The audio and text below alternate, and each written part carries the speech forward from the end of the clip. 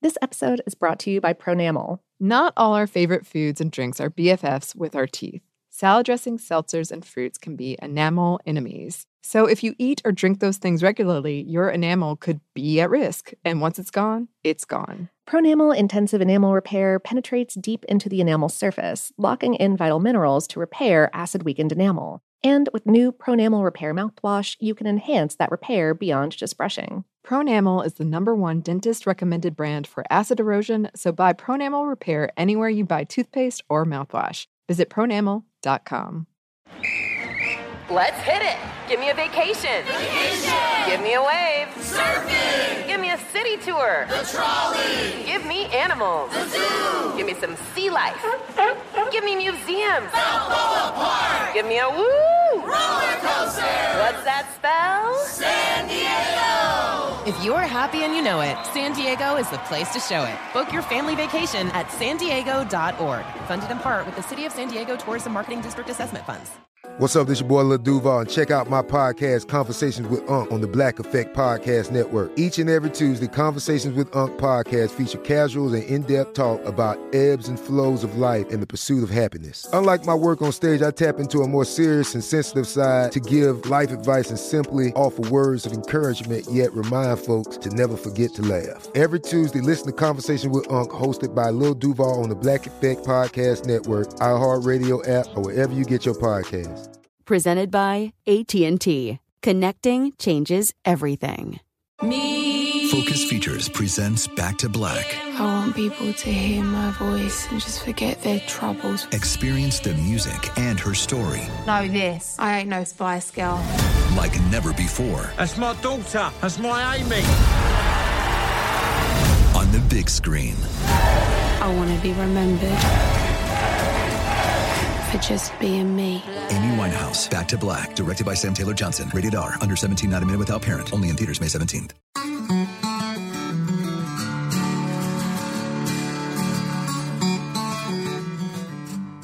Hello and welcome to Savor, production of iHeartRadio. I'm Annie Reese. And I'm Lauren Vogelbaum. And today we have an interview for you from Hawaii with one Taylor Kellerman.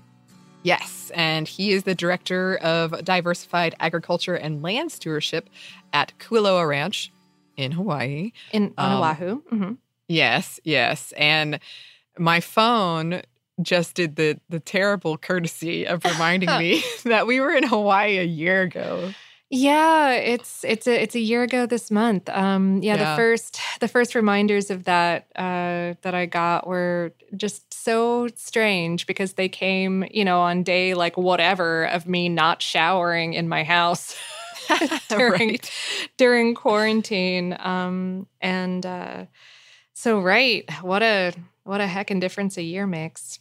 I know, and I've gotten some advice to look at old pictures if you can't leave and you're getting sort of kind of like, I've got to do something. Stir crazy, looking at, yeah. Right. And a lot of them are from Hawaii, and a lot of them are from Kualoa Ranch because we did take a lot while we were there because, as we said in the episode where we heavily featured Taylor, it was one of the most beautiful, scenic interviews we've ever done.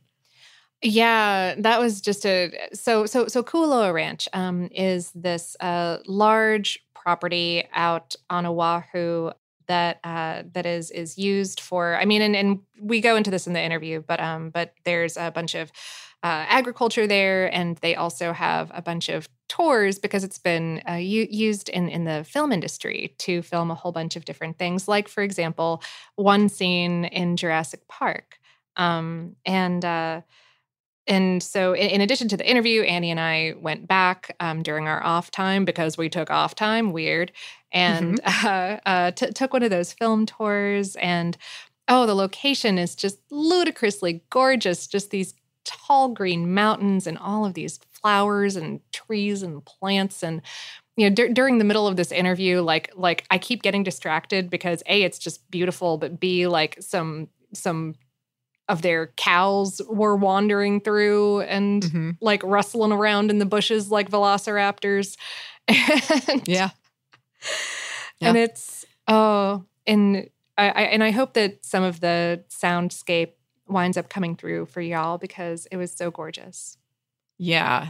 I remember after the interview was over, Taylor showed us, because he, if I'm remembering correctly, he lives near there as well. And he showed us the picture of he sees every morning when he wakes up. And it was just like beautiful green mountains and water and valleys. And I felt both so happy and just in awe that someone lives there and gets to see that every day, and furious. Because it is so stunning. Yeah. But yeah, we did the film tour, and another thing they filmed there is Godzilla 1998, which regular listeners will know I bring up on every occasion that I can. And I watched that a few nights ago on Netflix, because yes, it is on Netflix. And they had the big Godzilla footprint still there. Right.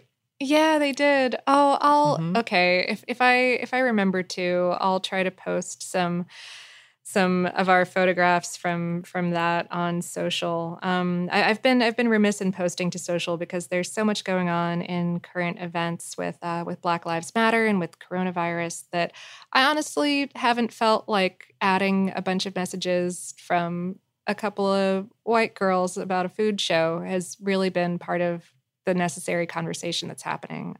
But gosh, they are beautiful photos. And Taylor and everyone we ran into at Kualoa were really amazing people. They're also, they're starting to open back up right now, aren't they? Yes. As of now, which the date is, as we record this, June 18th, 2020. Very impressed with myself. Yes, as of today, they are starting to reopen. Some things are opening earlier than others, but you have to prove that you've been quarantined for 14 days, which is good. Yeah. But yeah, I mean, if you are there and are interested, check out their website. All the details are there. But yeah, they're starting to reopen some things. It's if you have a chance to get out to Oahu and you furthermore have a chance to get to Kualoa Ranch, I absolutely recommend visiting. Oh, absolutely. They're not a sponsor in any way. That's just me saying that. Just, yep. Yep. But in the meantime, while you wait for that wonderful day, we hope you enjoy this lovely interview. Mm-hmm.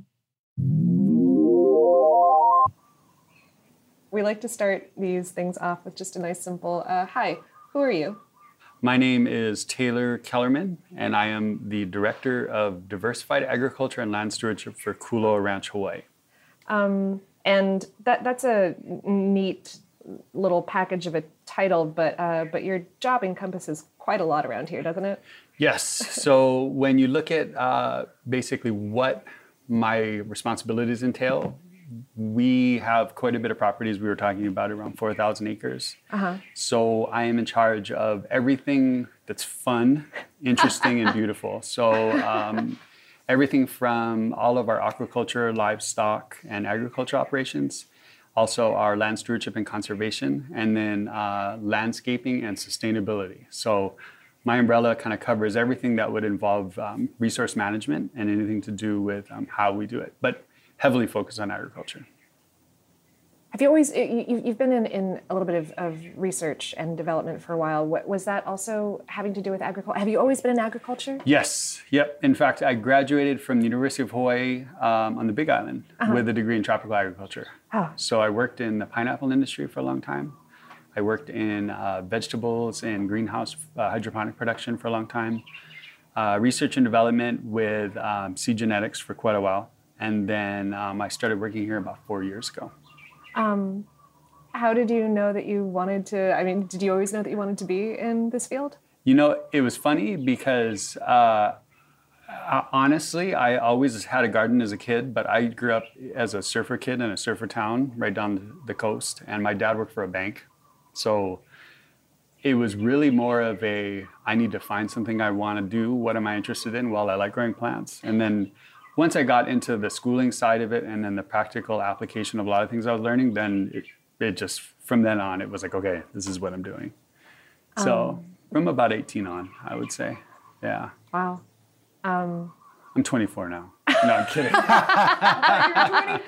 I know, right? I had kids very young. Yeah. Like 5 or 6, yeah. Exactly, yeah. My 10-year-old will, not agree with that. How have you been doing a lot of learning on the job, teaching yourself on the job here?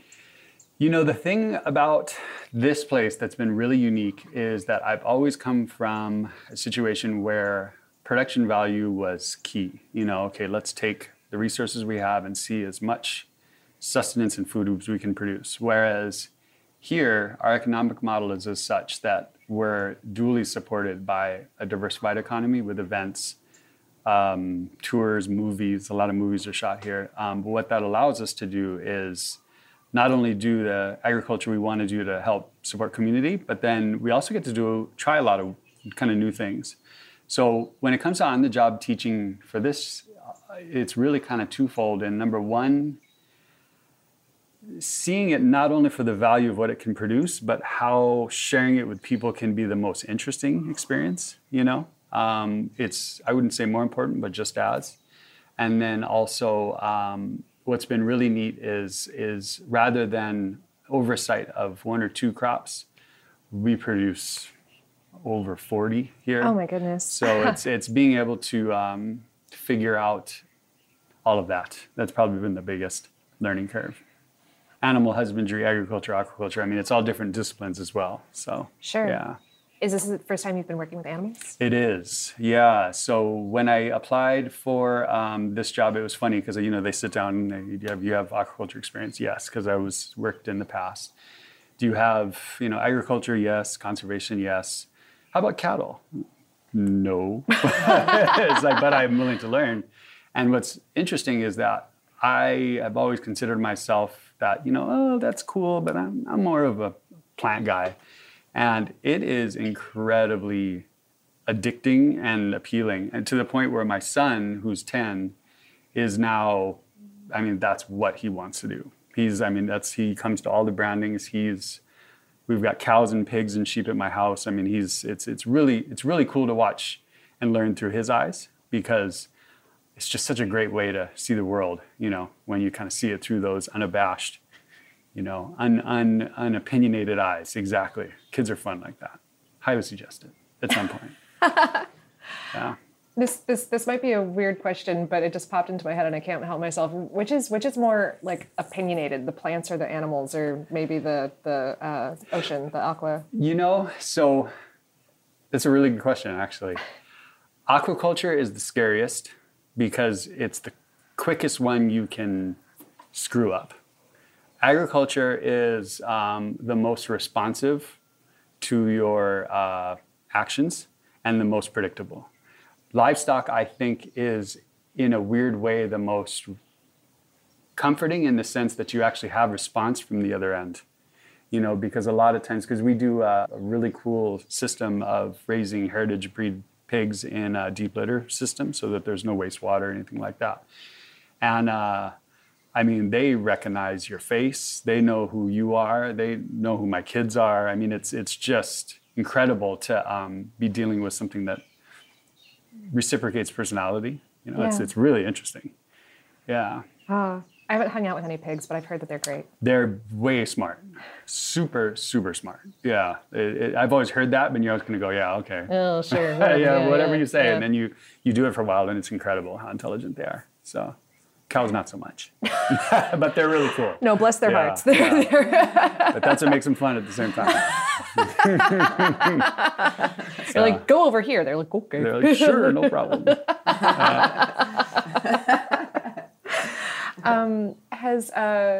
Has getting into these different areas changed the way that you eat? Definitely. I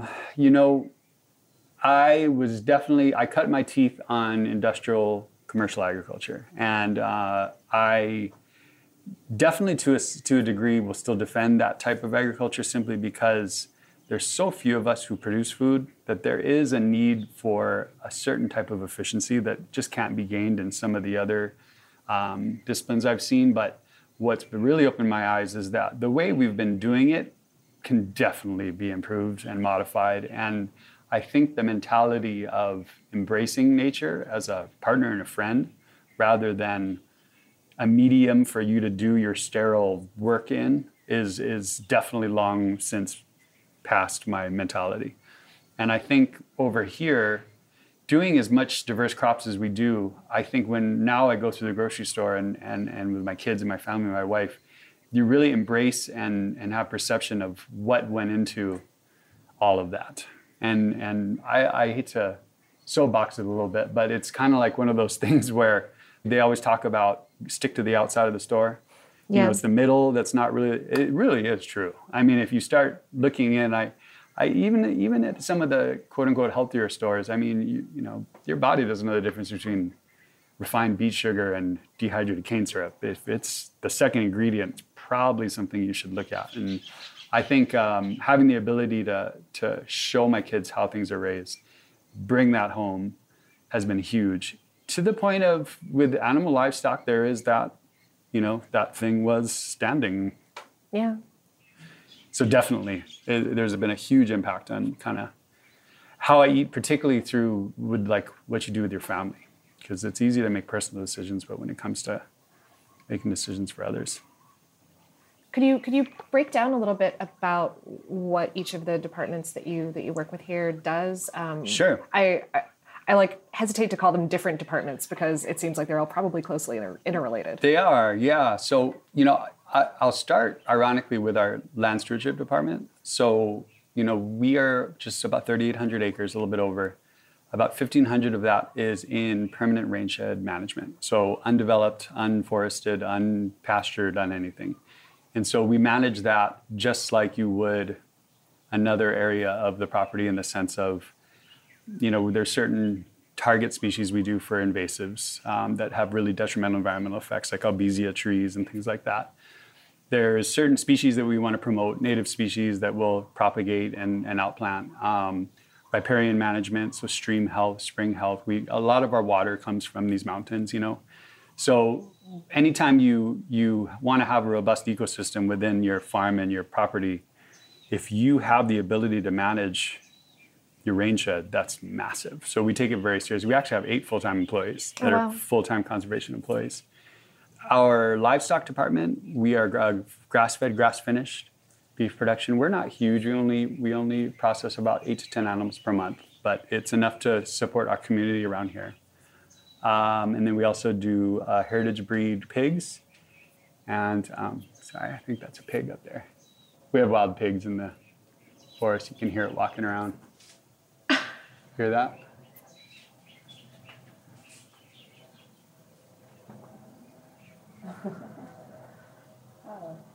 Interesting. It's probably going to come down and poke us out and look at us.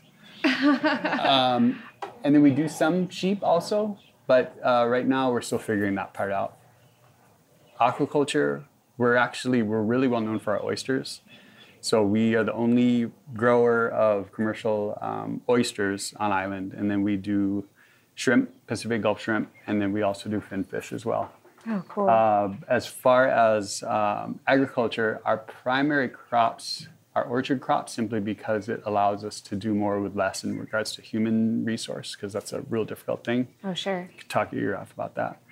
But we do mostly breadfruit, which is very popular over here. Mm-hmm. A lot of taro, which is very popular over here. We also do a lot of papaya, banana, and then cacao. So we do make our own chocolate. Oh, wow, cool. That's one of our biggest crops right now. The Hawaiian chocolate movement is a really good way for people to have a value-added product that helps support their regular food industries. And then we do about 12 different kinds of vegetables and about 20 different kinds of tropical fruits. Oh, wow. So lots of stuff. Yeah. But that's better for, hypothetically better for the land, isn't it, though, to it not, is. Monocrop? Yep. So what we do is even within our ag areas are kind of broken up into geographic locations. So we have 3 in each valley. And within those, we do 10 or 12 different crops. And what that allows for is enough diversity in flora and fauna that, really there is no bad insect or bad fungus or bad weed or bad pest. It's just when a single species is allowed to build up enough of a population to become detrimental to what you're trying to do. And almost every species in the world is controlled in some way in nature, whether it be by allocation of resources or pests or predators or things like that. So if you've got a biodiversity within your area, nature should control itself, which is a good example of where my mindset's certainly changed with how I was taught many years ago. Sure. Because it used to be just spray it, and now it's like, no, you don't need to spray it. Just have other stuff around, and then you get a good symbiosis of populations, and nothing should ever build up too much. Oh. I have the feeling that is not what a lot of people mean when they say organic these days. We're not certified organic, and it's funny because people always ask me that. And the honest to God truth is I'm not planning on pursuing it either. I have nothing against it. It's something that I don't speak poorly about it at all.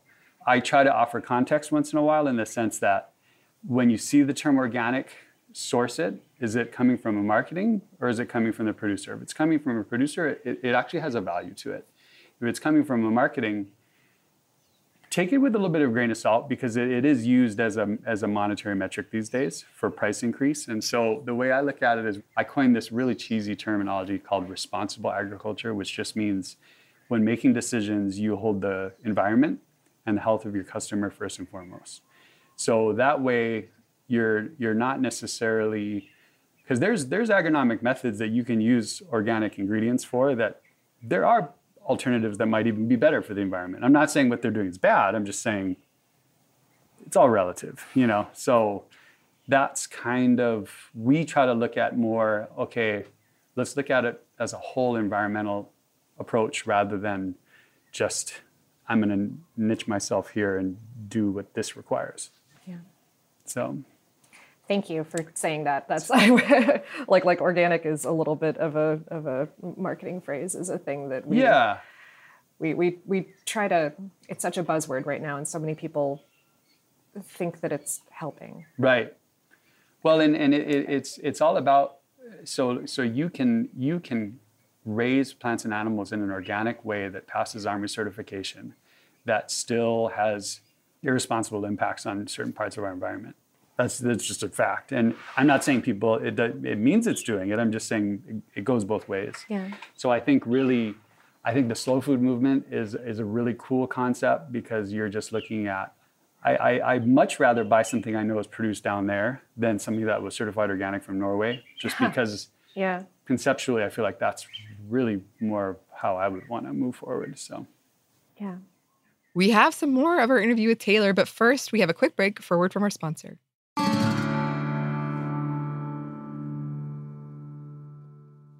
This episode is brought to you by Pronamel. Not all our favorite foods and drinks are BFFs with our teeth. Salad dressings, seltzers, and fruits can be enamel enemies. So if you eat or drink those things regularly, your enamel could be at risk. And once it's gone, it's gone. Pronamel Intensive Enamel Repair penetrates deep into the enamel surface, locking in vital minerals to repair acid-weakened enamel. And with new Pronamel Repair mouthwash, you can enhance that repair beyond just brushing. Pronamel is the #1 dentist-recommended brand for acid erosion, so buy Pronamel Repair anywhere you buy toothpaste or mouthwash. Visit pronamel.com. Let's hit it. Give me a vacation. Vacation. Give me a wave. Surfing. Give me a city tour. The trolley. Give me animals. The zoo. Give me some sea life. Give me museums. Balboa Park. Give me a woo. Roller coaster. What's that spell? San Diego. If you're happy and you know it, San Diego is the place to show it. Book your family vacation at sandiego.org. Funded in part with the City of San Diego Tourism Marketing District Assessment Funds. Today I'm going to give you some straightforward advice on how to deal with naughty kids. How about instead of timeouts, time-ins? Time for you to start paying some bills. I'm JB Smoove, and that was a full episode of my new podcast, Straightforward, inspired by guaranteed straightforward pricing from AT&T Fiber. Get what you want without the complicated. AT&T Fiber, live like a gigillionaire. Available wherever you get your podcasts. Limited availability in select areas. Visit AT&T.com/hypergig for details. Are you still searching for your perfect place to call home? Well, now is the time to buy at Fisher Homes. If you're looking to move in before the end of 2024, May could be your last opportunity to start building your dream home and close before the year's end. If you're hoping to move in even sooner, Fisher Homes also has homes that are move-in ready and waiting for you, where you can start enjoying the benefits of homeownership even faster. Schedule your personal tour with a new home advisor today at FisherHomes.com and make this spring the season you find your perfect home sweet home.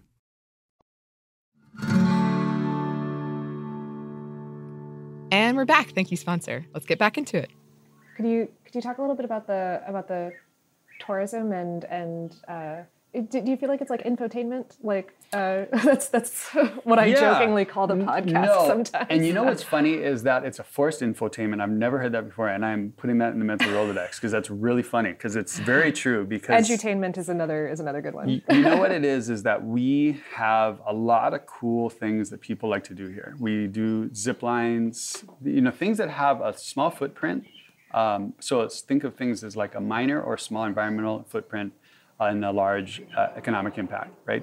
Zip line, horseback, controlled ATV in the sense that you're not just go ride, tear up everything. It's on trails that we maintain and things like that. But while you're here, we're going to force you to learn a bunch about agriculture. So, good example. You guys seen Jumanji, right? The new Jumanji. So the transportation shed where they do the dance fighting. I just know this because my kids love that movie. So we've repurposed that building, moved it. It was filmed here in the back of the valley. We took the whole building down. We, instead of destroying it, that's what our piggery is in now. And so when you're going to go on the movie site tour to learn about all the movies like Jurassic World and Jumanji and 50 First Dates or whatever, you have to pass through one of our ag areas to get to all these things. And in that time, we're going to teach you a little bit. And hopefully some of it sticks. I'm sure in some cases, in a lot of cases, it doesn't. But it's just that step-by-step nature of everything, But it's the tourism side. The hard part about Hawaii, and I'm sure you've heard this if you've interviewed that many people in Hawaii, the economics of agriculture, I'm sure, has come up. And anytime you're growing things on a piece of property that's worth well more than what you could ever grow, you have to have some sort of dual income. Some people do it by value added, like Kohana Rum. They've got a really cool concept. By the way, that building that their tasting room is in, I used to get my hair cut there by the plantation store owner that used to run that store. Because I used to work on the pineapple plantation right there. 25 years ago. Tangent, but if you want to be economically successful, you have to look at ways to increase your bottom line. And, growing a raw product and selling it to a producer is not really viable these days, in this state at least.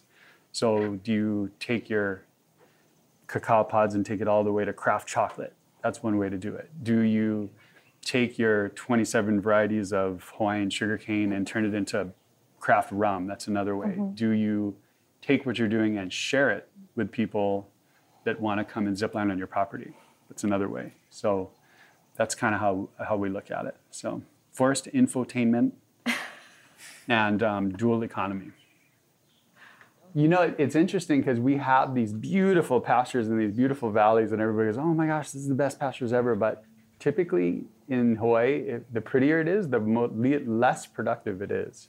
Because our grasses are not very high in nutrition. Oh yeah. So if you've got a monocot like this that is all one variety, it's so when pastures look like this, as weird as it seems, this is some of the most productive ground we have because you've got 14 different species in there. Wow. And so as far as crude protein and nutrition, it's going to garner more from this area than it would in that really pretty rolling hills. Sure. Yeah.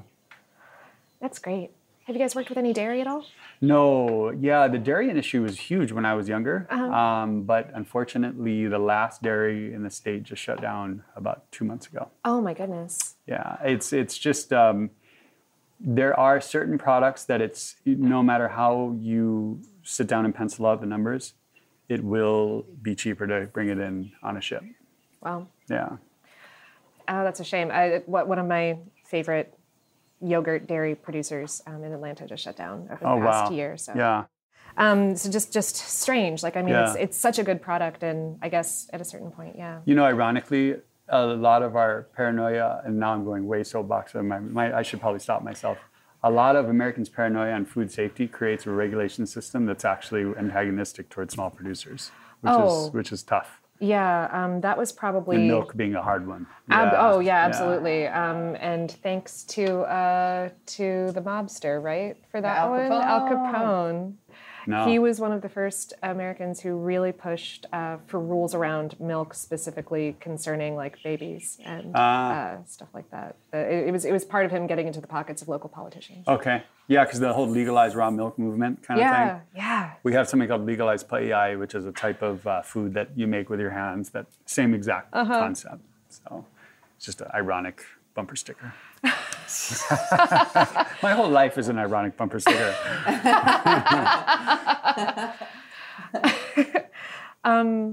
Are there any specific weird? I mean, we've talked a little bit about some of them already, but are there any specific food industry, agriculture weirdnesses around legal issues in Oahu or Hawaii? You know, I think the main thing is the food safety. It comes from a good place, and it's meant to be a good thing to have a uniform system of food safety regulation in processing and in packaging. However, being that it does impact the smaller people, it's going to be getting all of those small producers up to speed in an already kind of hectic economic environment. Yeah. And now it's like, you got to put this in, you know, so it's kind of one of those things. But luckily, there's been a ton of people who have taken upon themselves to create nonprofits around teaching and implementing systems for the smaller farmers, even if it's kind of like more of an aggregator function in the sense of, okay, we'll take your products and then we'll do the post-harvest because we have a facility that meets FSMA standards and all that kind of stuff. Yeah. So that's I think, really the only thing that's based around that. Everything else, I think, is just... I think we have a lot of support around the local food movement, just as I'm sure you guys do as well. You know, there's a good system of people that will pay a little bit more. Like I always think of America's funny in the sense that as soon as there is money to be made, it will rise to the surface. And I feel like there's enough people who care about where the food comes from and care about what goes into it, that now all of the big guys kind of jumped on that bandwagon, which... Sure, it's for commercial reasons, but who cares, right? It's really in the end what's gonna kind of help out the little guys. So yeah, like we'll take it. Yeah, exactly. What is it like being part of the food and bev community around here? You know, we're not very big, and so I'm fairly certain I probably would know everybody you guys interviewed. You knew right when we came in. We complimented you on the hat. Right. Yeah, and you know the neat part is that. You guys did a show in North Carolina, right? Yeah. There's a Nashville show. Yeah. Okay, so I actually equate us with North Carolina a lot because they had tobacco, we had sugar and pineapple. So you have these huge infrastructures and tracts of land that were monocrop for 115 years, and then they just left. And so now we're left with a lot of people who maybe want to be food producers, but number one, either they don't have the experience or it's just getting that model functioning. Yeah. And unfortunately, in North Carolina, the things that I've looked into is a lot of the tobacco money, the litigation money was used to kind of create infrastructure around that. And we didn't necessarily have that injection of funds, but we have had a lot of support through some of the younger, you know, our government's slowly changing in the sense that the age group is changing. And I feel like once you start having representatives and council members who have that same kind of age group mindset as us 20-year-olds, then things start to change. So I think that's going to be key, and I definitely feel like it's moving. We also are all so small. I think we all realize, unless we're collective. So I'm really fortunate to sit on a nonprofit on the board as the president called the Agricultural Leadership Foundation of Hawaii, ALFH. Yes. And we do a leadership program every 16 months that's supposed to create leaders within the industry. And then we also put on an ag conference every 2 years.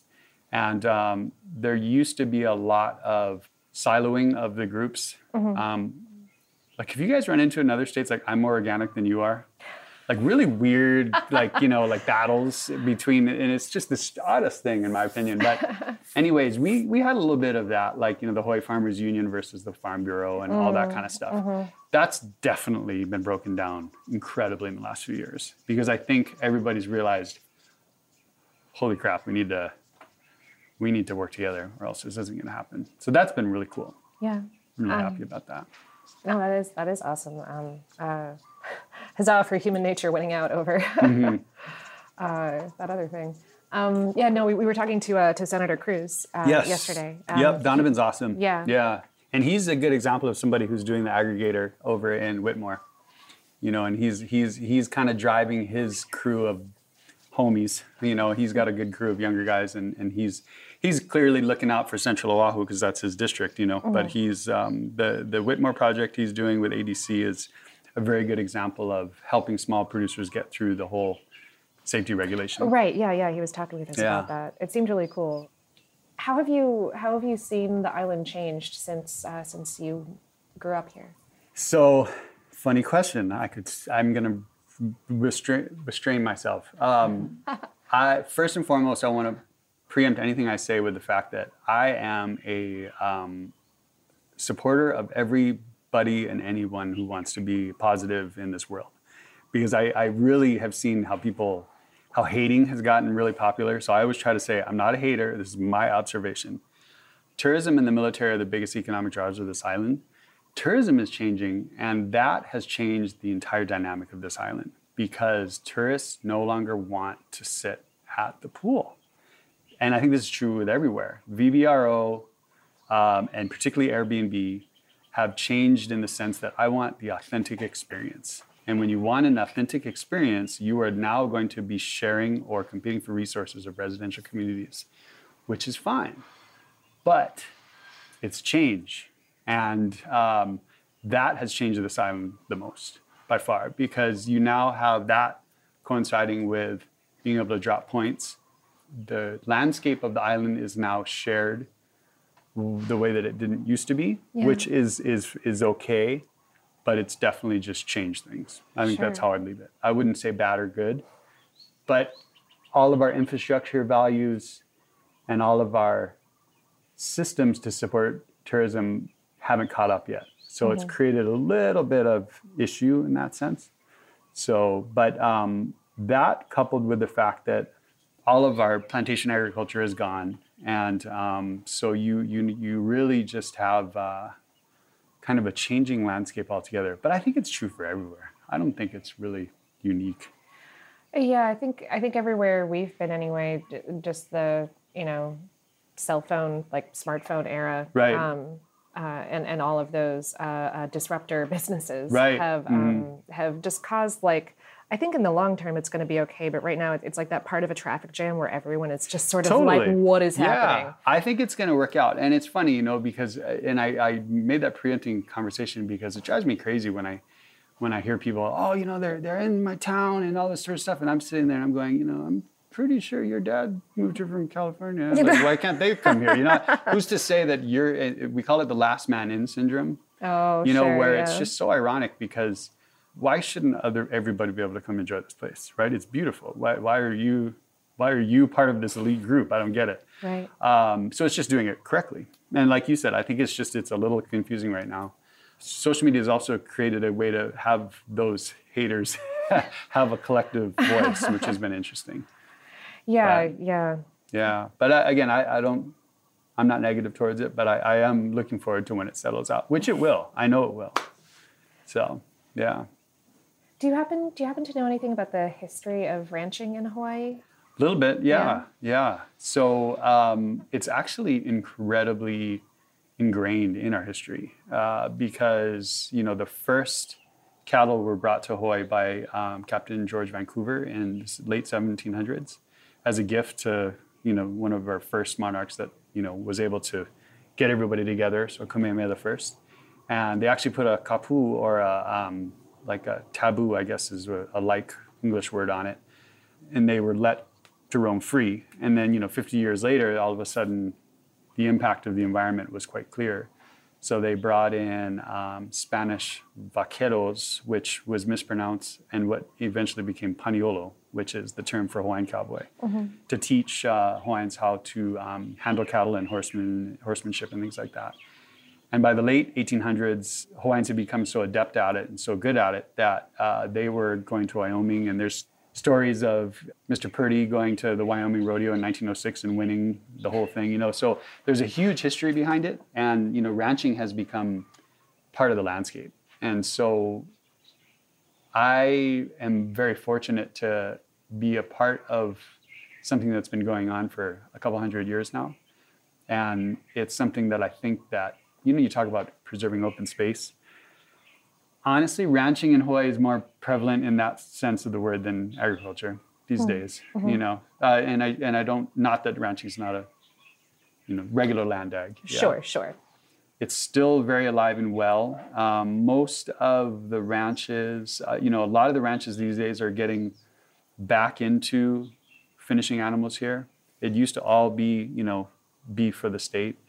And then economics made it as such that most of the operations became cow-calf, and we would send all our calves to the mainland. That's still pretty prevalent in a lot of areas, Big Island. But it's definitely started to shift back into a more local production. So, can I ask what you and your family ate when you were growing up? What we wanted to eat, or what we did eat? Both. No, you know, it's funny. So, as I'm sure you've heard from a lot of people, you know, our culture and our cuisine is very based on multi-ethnic scenarios brought on by plantation labor. There's a lot of nicer, more political ways to say it, but it's just, we had, you know, Korean, Japanese, Chinese, Filipino, Portuguese, Caucasian, Hawaiian, you know, all of that kind of thing. So we probably eat rice with every other meal, you know, that's one thing. And like my kids, it blows their mind to go to the mainland and not have chili served with rice. You know, when you get the crackers, they're like, what the hell is it? So like, I don't even know what to do with it. But we ate a lot of things that I think someone from the mainland would find normal, and a lot of things that would seem more Asian influence. And a lot of, my dad was born and raised here, and my grandfather moved here in 1919. So my dad's very heavy into harvesting things from the ocean. So we ate a lot of, you know, things that we caught growing up. And, you know, food's expensive here. So having two brothers, you find those dishes that protein's usually this much, your rice is this much, and then you have a little bit of vegetable. Yeah. But I definitely can say I'm raising my kids a little differently when it goes back to one of your questions earlier. So, because I think a lot of what we ate was also just, I just feel like health is a little more of a concern these days. You know, amount of preservatives and things like that. Oh, yeah. No, it seems like you guys have, I mean, again, it's expensive, but a wide bounty. Yeah. Lovely things. What, do you have like an average day? What does your like daily schedule look like? So I get to work at 4:30 in the morning. And that is because I can do emails in silence. I do have an office down here. We're right kind of by where we met. And then I have a total of about 47 people that work for me. And then luckily I have some strong managers, you know, in between that kind of oversee each department. However, we're really short people right now. So if you know anybody who wants to work in a cool place. So right now I'm managing two of those departments. So right around 7, I will go and head out.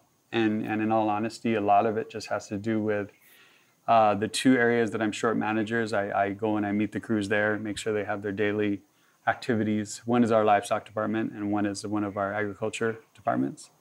A big part of what I do is drive around. And I know that kind of seems stereotypical, but there's a real reason for it, which is anytime you work in a place that's this large and anytime you work in a thing that's this diverse, you're typically pretty focused, and that's good.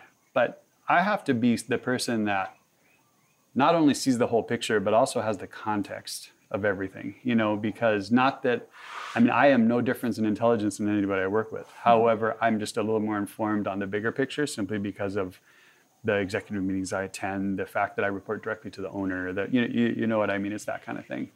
So a lot of it is inspecting what I expect, resetting expectations, and then helping guide vision, and then helping produce resources. A lot of the people I work with are younger and newer to the farming and agriculture scene. And a lot of the problems they're running into, I ran into like 724 times before, just because, Sure. you know what I mean? So you're just You've been there. kind of identifying and working with them and offering advice and stuff like that. But I end work at around 4 formally, and then I pick up my 2 sons, and then we go back and I usually save fun stuff. Like right now, one of the sites I'm managing, in fact, we're doing this right after this. We got to go cut bananas, harvest bananas for some of our deliveries tomorrow, and fertilize papaya, turn on some irrigation. So save the fun stuff for the kids. I'm very lucky, and my kids really love this lifestyle. So they're super into it. And then it ends around 6, and then it starts all over again.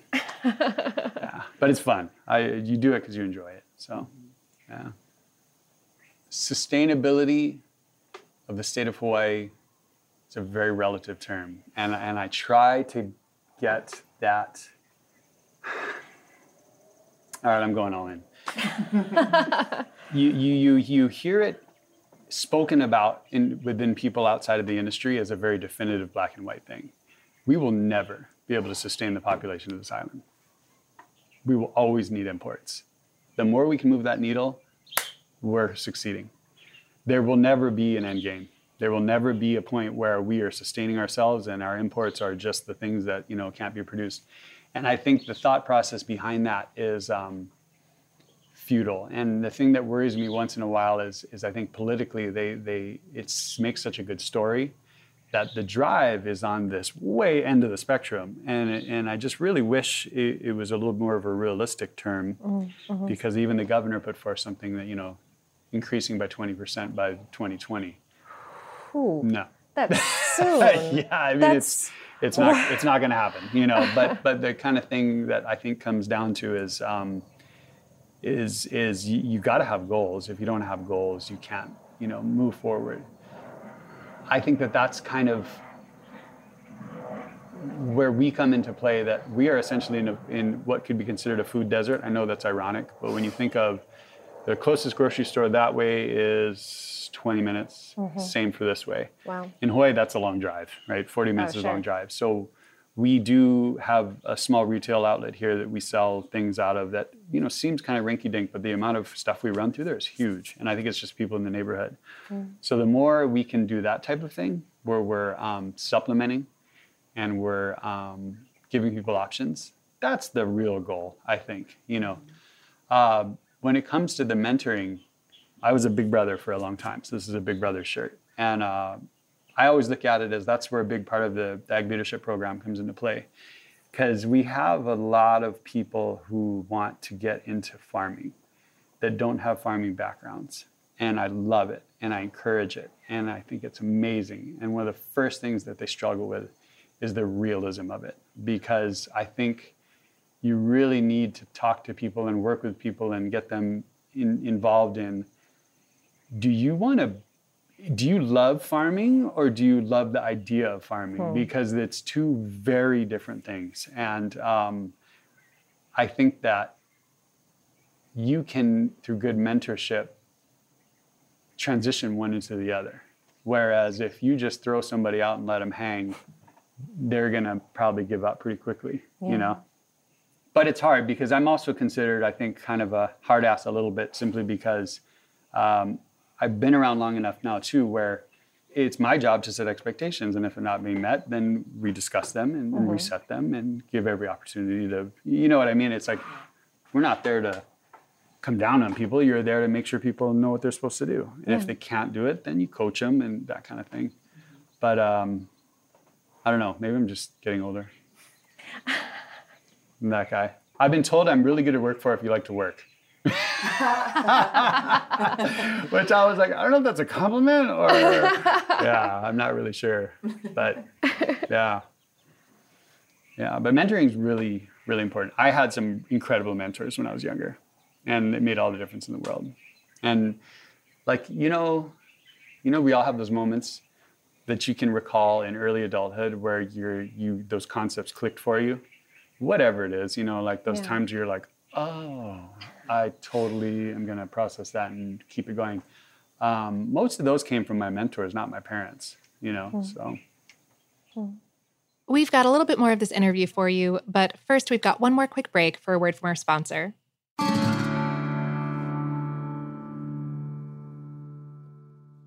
This episode is brought to you by Pronamel. Not all our favorite foods and drinks are BFFs with our teeth. Salad dressings, seltzers, and fruits can be enamel enemies. So if you eat or drink those things regularly, your enamel could be at risk. And once it's gone, it's gone. Pronamel Intensive Enamel Repair penetrates deep into the enamel surface, locking in vital minerals to repair acid-weakened enamel. And with new Pronamel Repair mouthwash, you can enhance that repair beyond just brushing. Pronamel is the #1 dentist-recommended brand for acid erosion, so buy Pronamel Repair anywhere you buy toothpaste or mouthwash. Visit pronamel.com. Ready? Let's go. Give me a vacation. Vacation. Give me a golf course. 70 courses. Let's get a water sport. Paddleboarding. Can I get excursions? Whale watching. Time for chill vibes. Beach yoga. How about a garden tour? Balboa Park. Give me a dolphin. What's that spell? San Diego. If you're happy and you know it, San Diego is the place to show it. Book your trip at sandiego.org. Funded in part with the City of San Diego Tourism Marketing District Assessment Funds. Today I'm going to give you some straightforward advice on how to deal with naughty kids. How about instead of timeouts, time-ins? Time for you to start paying some bills. I'm JB Smoove, and that was a full episode of my new podcast, Straightforward, inspired by guaranteed straightforward pricing from AT&T Fiber. Get what you want without the complicated. AT&T Fiber, live like a gigillionaire. Available wherever you get your podcast. Limited availability in select areas. Visit AT&T.com/hypergig for details. Are you still searching for your perfect place to call home? Well, now is the time to buy at Fisher Homes. If you're looking to move in before the end of 2024, May could be your last opportunity to start building your dream home and close before the year's end. If you're hoping to move in even sooner, Fisher Homes also has homes that are move-in ready and waiting for you, where you can start enjoying the benefits of homeownership even faster. Schedule your personal tour with a new home advisor today at FisherHomes.com and make this spring the season you find your perfect home sweet home. And we're back. Thank you, sponsor. And back to the interview. What can consumers and up to and including like restaurateurs do to help people like you? Don't come with a list. I think that's the best thing. And I think that's even true for restaurateurs and as a restaurateur, I can see why this is a difficult ask. So I completely appreciate how it's a difficult ask. But a producer, even one as diverse as us, is never going to have everything you want if you've already made your menu before you contact us. So the idea is work the other way around. I think it's the same with consumers. Don't come with a list. See what you have. I've heard stories of CSAs being difficult for people because they just don't know what to do with this stuff. Sure. So it's up to us as producers to help with that also. Some people put their recipe cards in and things like that. So I feel like the initiative and the desire is already there to work with local producers. I feel like when it is more difficult, and sometimes the challenge is people just kind of going, screw it. I'll go, because it's so much easier to just go to a wholesaler, because you just say, I want 10 pounds of this, 5 pounds of this, and boom, comes to your door, everything. Yeah. With local producers, you got to go to this guy, and then you got to go to this guy. This guy doesn't have it, so then you got to go to this guy. Oh, recipe's got to change, It's more difficult. But if you can find value in it in your restaurant, economically it'll work out. But as far as the home consumer goes, I think just, like I said, be open. Yeah. Yeah. So right now, I'm really geek. I like chocolate and coffee. Can you tell? I had some coffee earlier. You want to talk about it? We can. They're pretty good things to consume, yeah. The chocolate thing is really cool because chocolate, so when you think about value in product, right? You can either grow something no one else can grow. You can grow it in a region or a geography that you can claim, terroir, Napa, whatever. Or you can value add something, right? So in Hawaii, we don't really have a lot that you could really say is specific to Hawaii. You have kula onions, kula sweet Maui onions, and you have Kona coffee. Those are two very good examples. Chocolate's the next one because people really, really like it because there is some sort of, the industry's really taken to where it's a brand new industry that's just going craft direction. So it's kind of neat. There's no intent to be a commodity chocolate. So it's been really interesting. Are you guys familiar with how to make chocolate? Yeah. Okay, so the fermentation process is I'm still learning, but I'm the main fermenter for us. Oh, yeah. And we're doing about 5,000 to 6,000 bars a year. So we're not tiny, but we're definitely not big in the least sense. But we really want to start looking at seeing if we can take it all the way to the end. Yeah. As far as the bean to bar portion.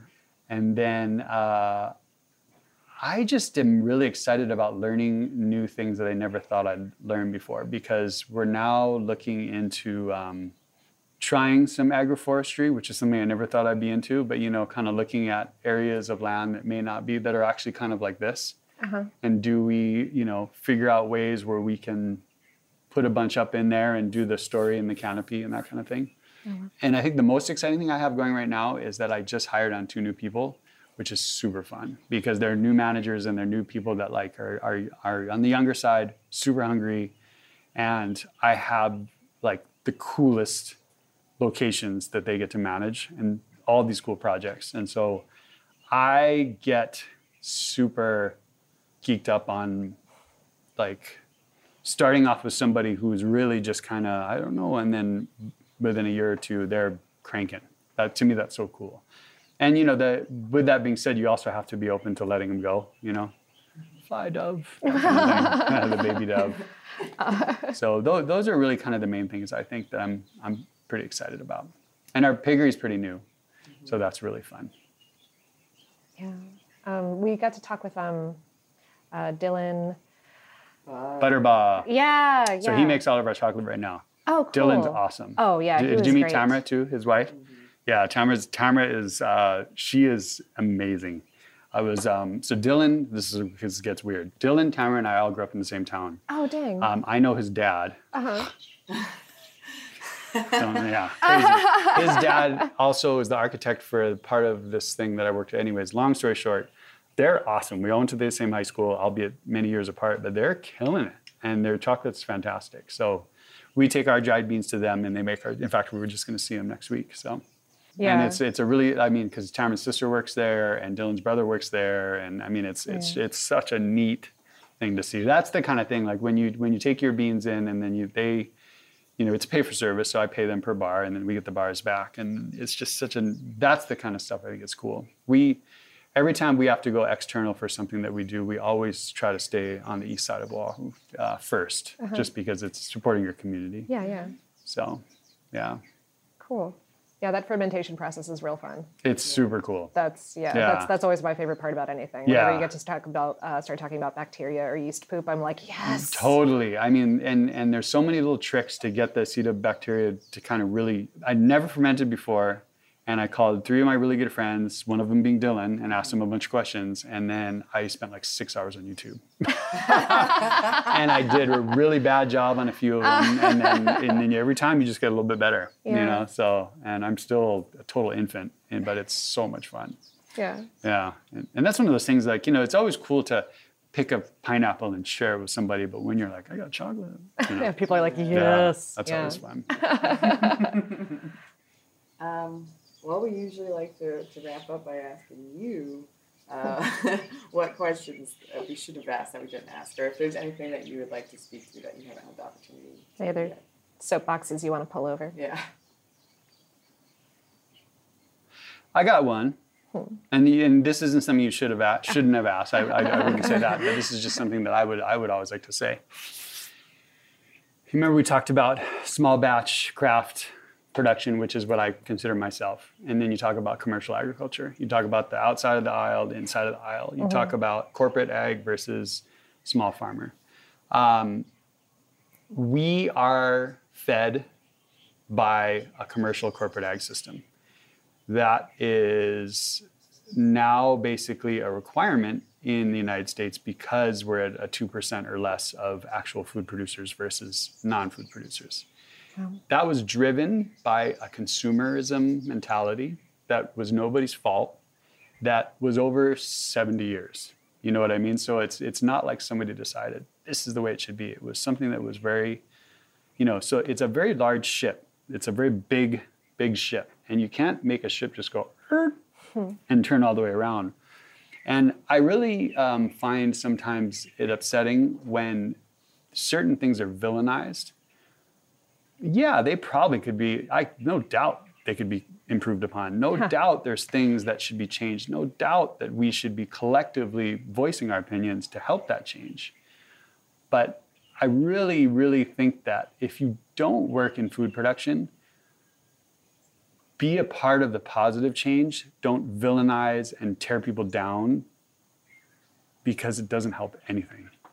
I think that's my soapbox. Because it's just really odd. I've never figured that out because I'll be the first one to say that we do need to change how we produce, allocate, and distribute food in this country. No question about it. But let's do it through positive change, collective movement, identifying these things, and then helping, whether it be with your dollar, your business, if you're a banker, if you're a landowner, whatever. But I really like to avoid the that's wrong and this is right, particularly when it's very niche and very black and white. Yeah. Yeah. I think that's kind of my thing. We have this saying over here because if you're and maybe it's a saying other places too, but if you grew up here, a lot of people, you go at night on the beach with flashlights and you catch sand crabs, and it's really fun, right? We did it last night actually, and we call it crabs in the bucket because what you'll see a crab that'll kind of get to the edge and you'll see all the other crabs try to drag him down. You guys have that saying too? We call it crabs in the bucket because we just, we don't want to be crabs in the bucket. We want people to rise to the surface that are doing the right thing. We want to let change happen in a positive way. But you don't need to put yourself in a more positive light or an improved situation at the expense of someone else. I think that's kind of my thing. I never could figure that out. It just doesn't seem cool. It just doesn't seem like a cool thing to do. So, yeah, that's my only soapbox. I am as delighted by the phrase crabs in a bucket this time as I was the first time hearing it. That is so wonderful. Yeah. Oh, and just what a great sentiment. Yeah, I mean, for humanity in general, but especially during troubled times, just trying to help people out. That's what it's about. Yes, absolutely. And if we can be a part of that for you listeners, we'd love to be. You can email us. Our email is hello@savorpod.com. We're also on social media. You can find us on Twitter, Instagram, and Facebook @SavorPod, and we do hope to hear from you. Savor is a production of iHeartRadio. For more podcasts from iHeartRadio, you can visit the iHeartRadio app, Apple Podcasts, or wherever you listen to your favorite shows. Thanks, as always, to our super producers, Dylan Fagan and Andrew Howard. Thanks to Taylor for talking to us. Thanks to you for listening, and we hope that lots more good things are coming your way.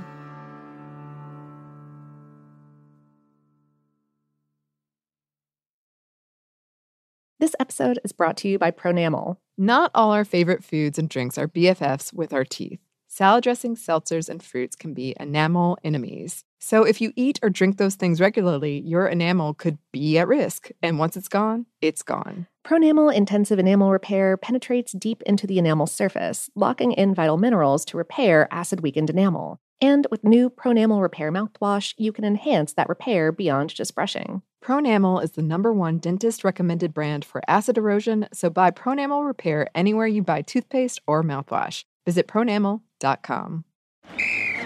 Ready? Okay. Give me a beach. Beach. Give me great food. Tacos. Give me adventure. Hiking. Give me a date night. Sunset cruise. Give me some smiles. Cheese. Give me more beaches. Beaches! What's that spell? San Diego! If you're happy and you know it, San Diego is the place to show it. Book your trip at sandiego.org. Funded in part with the City of San Diego Tourism Marketing District Assessment Funds. Xfinity has free premium networks for everyone this month, no matter what kind of entertainment you love. Addicted to true crime? Catch killer cases and more spine-tingling shows on A&E Crime Central. Crave adventure? Explore Asian action movies on Hi-Ya. Searching for something extreme? Check out skating, snowboarding, and more on Fuel TV Plus, the global home of action sports. And find crowd-pleasing bops on iHeartRadio's Hit Nation playlist. There's new free shows and movies to love every week. Say free this week in your Xfinity voice remote. Are you still searching for your perfect place to call home? Well, now is the time to buy at Fisher Homes. If you're looking to move in before the end of 2024, May could be your last opportunity to start building your dream home and close before the year's end. If you're hoping to move in even sooner, Fisher Homes also has homes that are move-in ready and waiting for you, where you can start enjoying the benefits of homeownership even faster. Schedule your personal tour with a new home advisor today at FisherHomes.com and make this spring the season you find your perfect home sweet home.